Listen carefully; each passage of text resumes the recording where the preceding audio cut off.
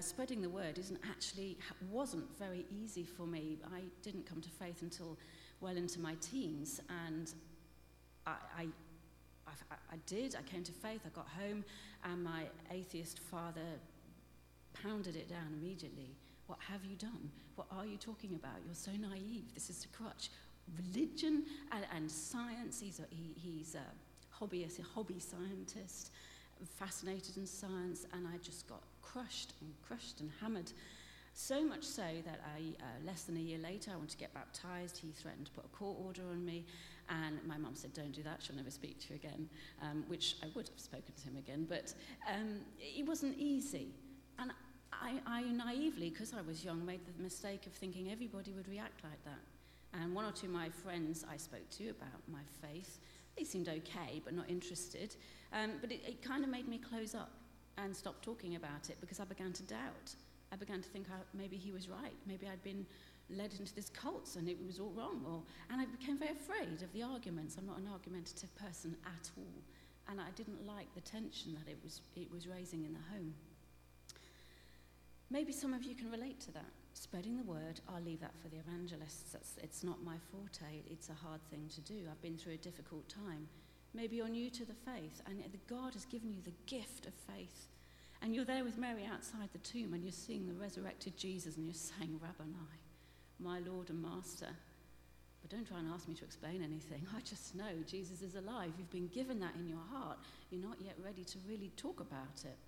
Maybe you, like me, have been put off by clever arguments, and it's raised doubts in your hearts or your minds, or made you afraid to share a bit more about your faith. Maybe you're fairly keen to talk to your family and friends and colleagues, but you often get the reply, which I do, "Oh, I'm not into religion.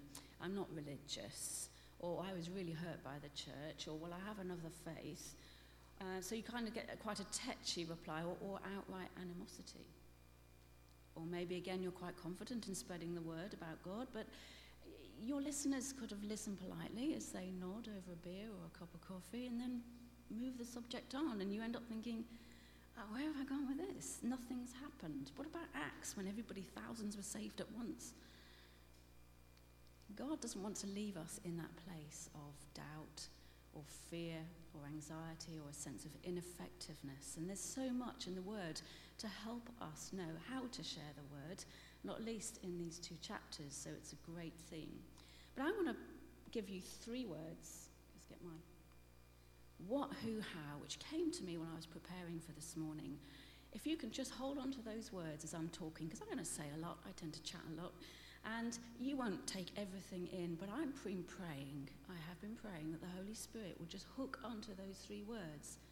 What you need to hear as individuals, because we're all in different places.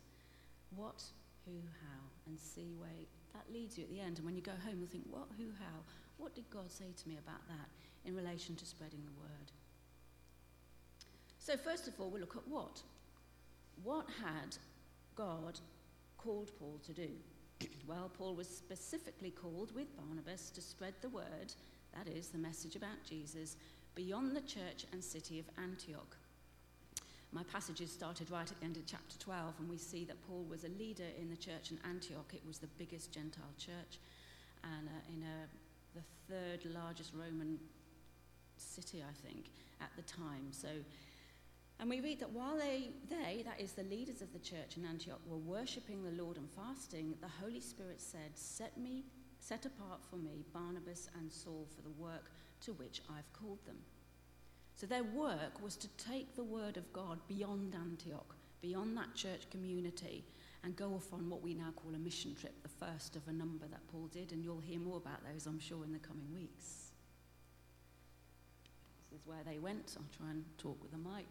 So they left Antioch, which was in Syria. They went to Cyprus. They moved around there, spreading the word. That's sort of chapter 13. And then they sailed up north into Asia Minor, which is like current-day Turkey, and went to those various cities that you can see and those regions. Then the blue arrow came. They came back the way they came, except for Cyprus, and went back to Antioch and stayed there for a long time before they went off again.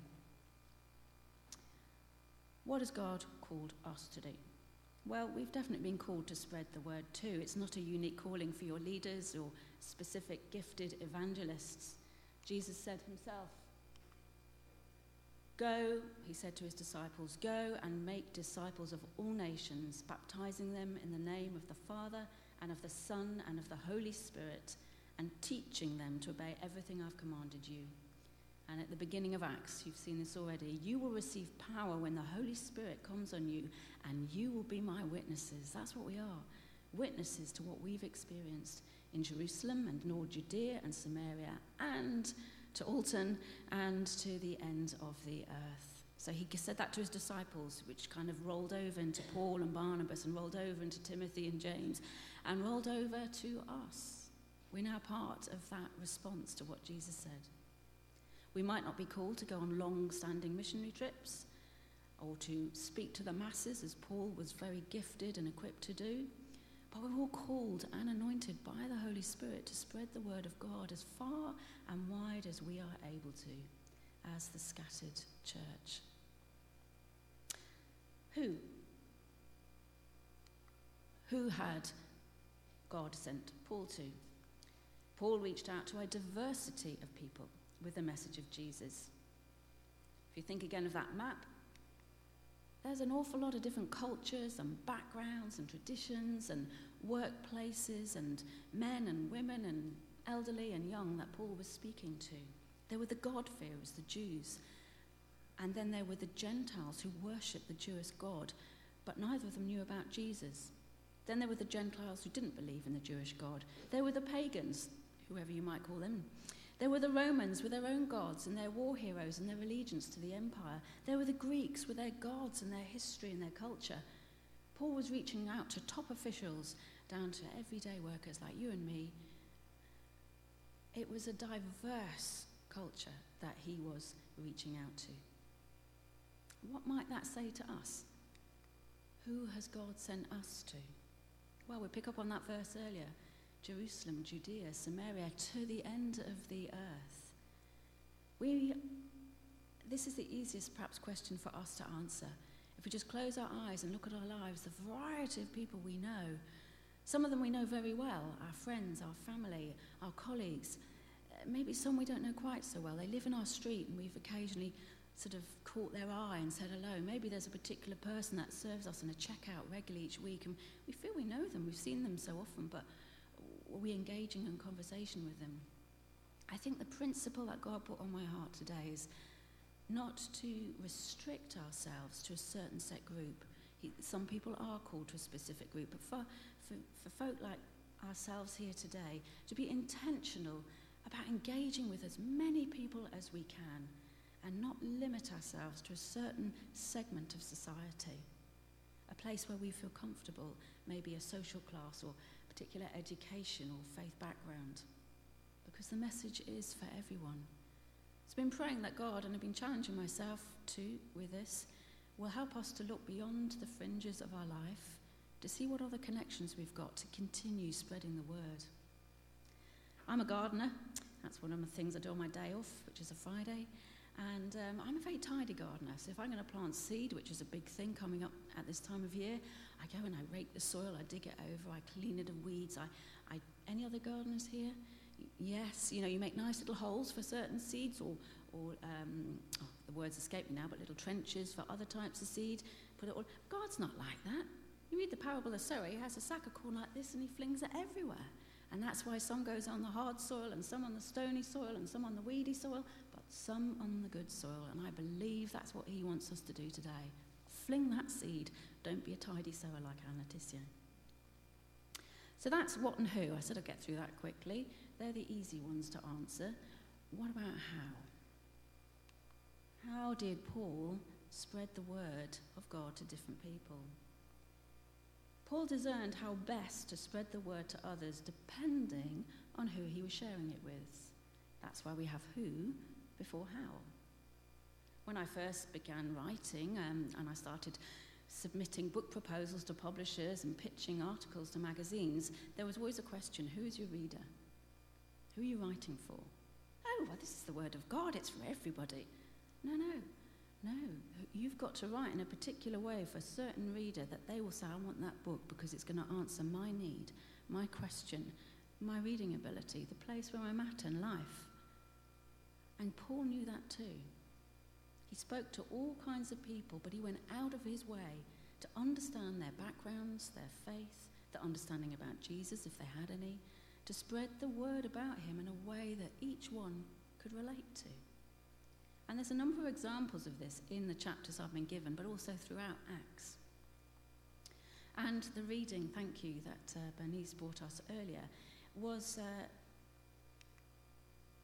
a way that he would address the God-fearers, the Jews and the Gentiles that believed in God, but didn't really have an understanding about Jesus. It's a preach we see reflected throughout Acts. It's very similar when he preaches to people who know God, but not Jesus. He recounted the history that they were familiar with, which Bernice, sorry it was such a long reading, through the prophets and about David and how Jesus came as fulfillment of prophecy, that he fulfilled the prophecy of being crucified. There were witnesses of him being raised from the dead, and therefore they could declare him Messiah and the only way to have forgiveness of sin and receive the gift of God's Spirit. That's that reading in a nutshell. It's worth reading again. I've read it many times in preparing. It's amazing preach. But you notice at the end, I kept that slightly strange ending about perishing, because there were times when Paul didn't beat around the bush. He said at the end, listen to what I'm saying, or you'll perish like your ancestors. And you know, I've never said that to anybody, but somebody said it to me. That's how I came to faith. I thought I was a Christian. In my day, we had assembly at school. I'd heard about God. Jesus was a baby in a manger. He was a cross, died on a cross. Apparently he was raised from the dead. Didn't want to know anything about the Holy Ghost. Thank you very much. I thought I believed in God. I thought I was a Christian. And someone had the audacity to say, you're not. Even the demons believe that. That was being bold, very bold. And there are times when we need to be bold. And that's what got me asking the questions. That's what took me into church, to find out he was absolutely right. But it's not always like that. Sometimes we do tread a bit more carefully and a bit more sensitive. There were other times when Paul would just share his testimony. I won't look at that today. It's somebody else's talk from Acts 22. But, you know, he was slightly less in your face. Then there were the unbelievers, which are in chapter 14. We haven't got time to look at that. But he was speaking there to the pagans and the heathens in Lystra. And he didn't use that talk he gave in the synagogue. He talked about creation and what they depended on for life, and tried to connect God with what they looked at for life, which for them was very much the rain and the harvest. And it's something he did again in chapter 17, but tweaked slightly for a slightly more educated audience. Again, you see how he just changes his message depending on who he's speaking to.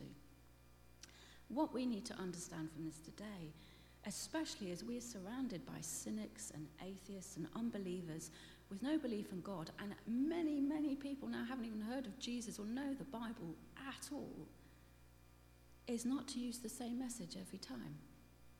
To begin where they are.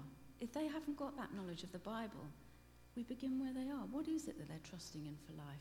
What is valuable to them? What are they relying on? What is futile? What might let them down? And try to draw that conversation slowly, and it takes more than one conversation, I'm sure, to get them to consider their lives, is what he does in chapter 17. The futility of worthless things. How else did Paul spread the word? He followed up on those that he'd been speaking to. That was that blue arrow going back on the map. He went back to strengthen and encourage those he'd spoken with already, and those, of course, perhaps who had come to faith. And we know he'd do that through further visits and, of course, lots of letter writing. And perhaps most important, I think it is most important, is Paul depended on the anointing of the Holy Spirit. We read so often in Acts, the Holy Spirit said.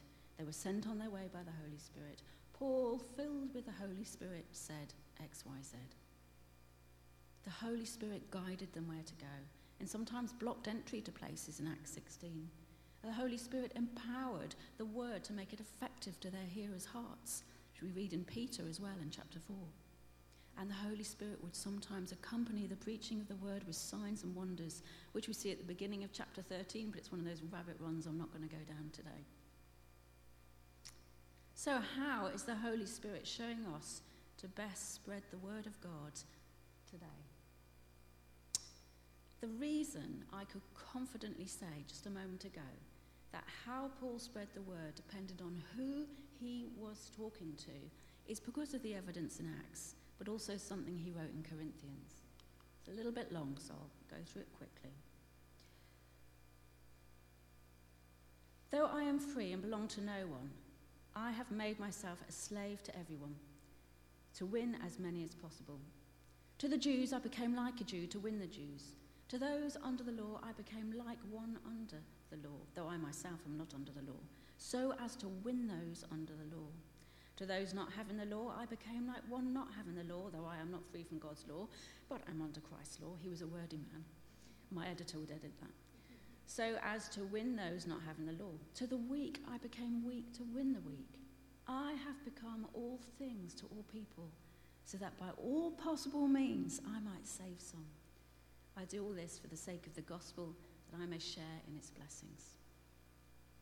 Acts 13 to 14 definitely gives us a glimpse of Paul adapting this strategy, adapting his message to who he was talking with. I love how Luke picks that up, and he did it in his gospel too. Of course, Luke wrote Acts, as you already know. He wrote a gospel too about Jesus, and he picks this up in Jesus, how Jesus would speak differently to the farmer and the religious scribe, to the disciples or a child, to tax collectors or Roman officials. Jesus told stories that raised questions in people's minds, and I'm praying, that's something we can pray for, to have that gift of storytelling that bypasses their misunderstandings and their defensiveness, just to draw them into his company. Anyway, we won't go on to Jesus, but it's just interesting that Jesus role modelled this and Paul is now doing it, and we can do it. Just to know there's more than one approach to spreading the word. It's not always telling people what they should believe and trying to get them to believe it. Just sometimes. It's asking, who is this? What's their background, their experiences, their lifestyle, their ups and downs, their misunderstandings about faith, their opinions? What's their education, their reading ability? How can I engage with them? How can I best relate to them with God's faithfulness and love and hope, particularly in these days, with his provision and his sovereignty, particularly in these days? How can I address those questions that they've got? God's word is unchanging, so we must be careful not to dilute it. But how we share it will be different depending on who we're talking with. So for us, picking up those points that Paul raised from chapter 13 and 14, how might we share the gospel with believers in God but not in Jesus? These might be people who believe in God, but they have no need for religion. They might say they believe in God, but they don't take steps to be a disciple of Jesus, to yield their lives to him. They may say they believe in God, but not in the teaching about Jesus and who he was. Well, we look at that reading again, and we just remember on our head, and because I've read it so many times, I've nailed it now. They're familiar with the Bible, these people. They have some familiarity. You can talk about the Bible, pick up bits about it, do you know? Try and weave that together a little bit. Talk about the prophecies, particularly. You can Google those and find out how Jesus fulfilled the prophecies. One man said to me 2 weeks ago in my church, well, Jesus just knew the prophecies, so he fulfilled them. Jesus didn't know he would be born by a virgin or where he would be born. And I don't say that disrespectfully, not at all. Jesus couldn't have known these things to then fulfill them. So we talk about the prophecies, how he fulfilled them, that we can proclaim him as God's sacrifice for us. And that's a difficult one today, I admit, and it'd be another teaching, wouldn't it, to talk about sacrifice and what that meant in Jesus' life. And a lot of it is a bit of a mystery. But for me, if I'm explaining it, it's an invitation to resurrection life. Knowing Jesus was a sacrifice for all the things that aren't right in our lives is inviting us to know forgiveness and to know reconciliation to God and the life he intended now, as well as eternal life with him in heaven. Sometimes we need to be blunt and not beat about the bush, which I've already mentioned about my own testimony. Other times we might simply share our testimony, how we came to faith, or how we've encountered God in a particular situation. What about the unbelievers? Atheists, agnostics, folk from other faiths. As I say, in his day, Paul focused on creation because pagans and heathens in those days were very interested on the gifts that creation gave them for life. And I think, if anything, we're beginning to come a bit more that way ourselves because of global warming. But so sometimes we have opportunity to talk about how God reveals himself through creation, but a lot of the time we won't. Keep pressing the button. I hope I'm not doing anything. A lot of the time we might not have that opportunity. But the principle is to begin where they are. Think, where is this person? As I mentioned earlier, what do they depend on? Trust in, believe in for life. Develop that conversation to consider their lives and where they're heading. And at some point, and you will know when, you ask that question that Jesus asked his disciples. Who do you say I am? I love that question, but you've got to say it at the right moment. And as we're prayerful in this, God will give us that right moment. Who's Jesus? Because if Jesus wasn't raised from the dead, Christianity is a sham. It's nothing. And that's a big question folk have to ask. They want to know all the other questions answered first. You know, that'll come. You have a lifetime to answer those questions. Just get this one nailed. Who is Jesus? It takes time. But slowly but surely we come back to that. As one commentator said on Acts, it is the resurrection and exaltation of Jesus which stands at the center of the preaching of Acts. So I'm guessing it needs to be at the center of our spreading the word too. Like Paul, let's follow up. Let's keep the conversation going. Let's keep meeting with these folk. Maybe eventually do Alpha with them or share podcasts with them or books. And we need to definitely depend on the anointing of the Holy Spirit, our most important thing. Luke keeps stressing the Holy Spirit throughout the book of Acts. He demonstrates how the message, when it was preached, was made effective to the hearers' hearts, bringing them into an experience of salvation. Despite all I've said, spreading the word isn't a formula. What, who, how, unbelievers, non-believers, bold, blunt. It's no mere human achievement. It is a spirit-empowered calling. It's the Spirit that gives us that gift of faith.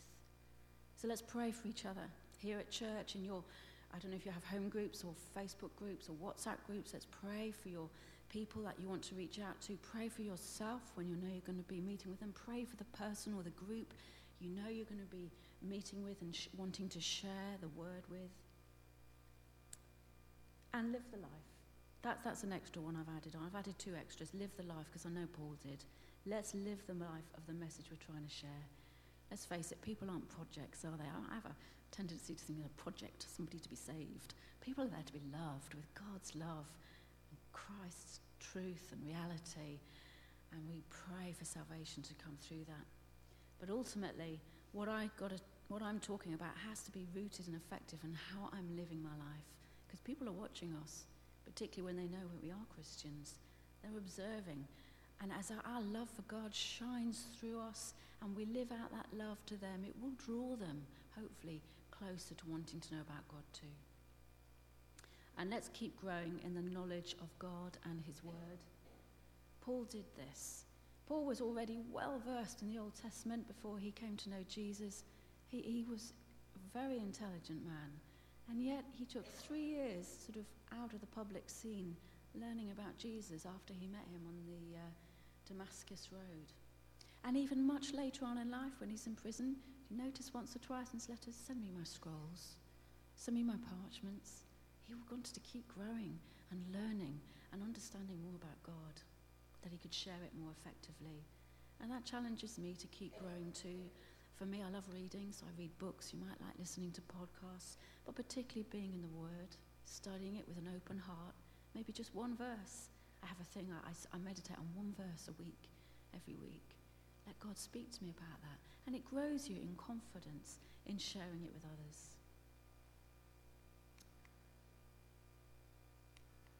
Now, I do realise spreading the word isn't always easy. Just look what Paul suffered.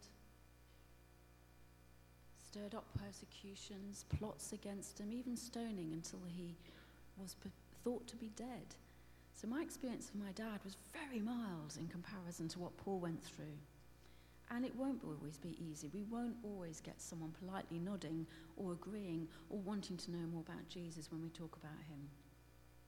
And if for any reason, I can't talk about that at length now, but if for any reason that is holding us back from sharing the word, I encourage you to pray about that and just to get closer to God, because the more we know God, the more passionate we are to share him with others, because we just love him so much. We're desperate for others to know that love and salvation. And grow in your knowledge of the word. Just get to know Jesus and who he was, immerse yourself in the Gospels, build up your holy faith, and it will give you spirit-filled confidence to share the word. So what, who, how? What has God called us to do? Spread the truth about Jesus. Who has God called us to share it with? Everyone. Each of us will have different places to go this week, but we can be intentional about sharing it beyond our familiar places. How has God called us to share it? In ways that connect with our listener or our reader, if you're on social media. I was going to talk about social media, but decided this was getting a bit long. But it's a great mission field, and we mustn't ignore it, I don't think. You know, there's lots of people out there with questions about life, suffering, war, pandemics. They're stressed. There's lots of people questioning the integrity of our government and media. Lots of people feeling insecure by the economy and wars, not just in Ukraine, but around the world. Many people feeling afraid and isolated. And you know, some folks saying, if there's a God, could he really forgive me? X, Y, Z. And these people, most of them with their questions, aren't coming to church. They're going around looking for their answers elsewhere. And we need to be that answer. This is our calling.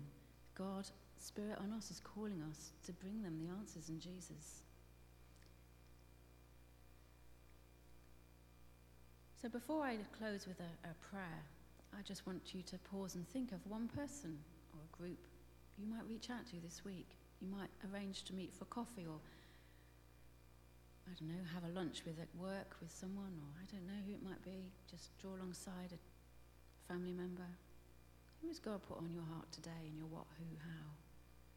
How might you understand them a little more, and how might you make another step towards sharing God's word with them?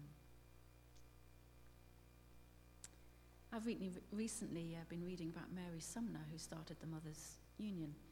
And you know what? In 1876, she wrote a prayer, and she wrote it, and she prayed it every day of her life. All this day, O Lord, she would pray, let me touch as many lives as possible for thee.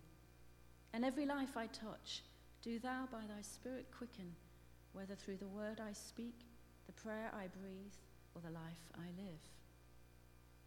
I've adapted that prayer because I love it, and it ties in with our message today. If you feel comfortable, you might like to pray it with me. Shall we pray? All this day, O Lord, let me touch as many lives as possible for you, and may the power of your Holy Spirit bring all those I connect with into the experience of your salvation, whether through the word I speak, the prayer I breathe, or the life I live. Amen.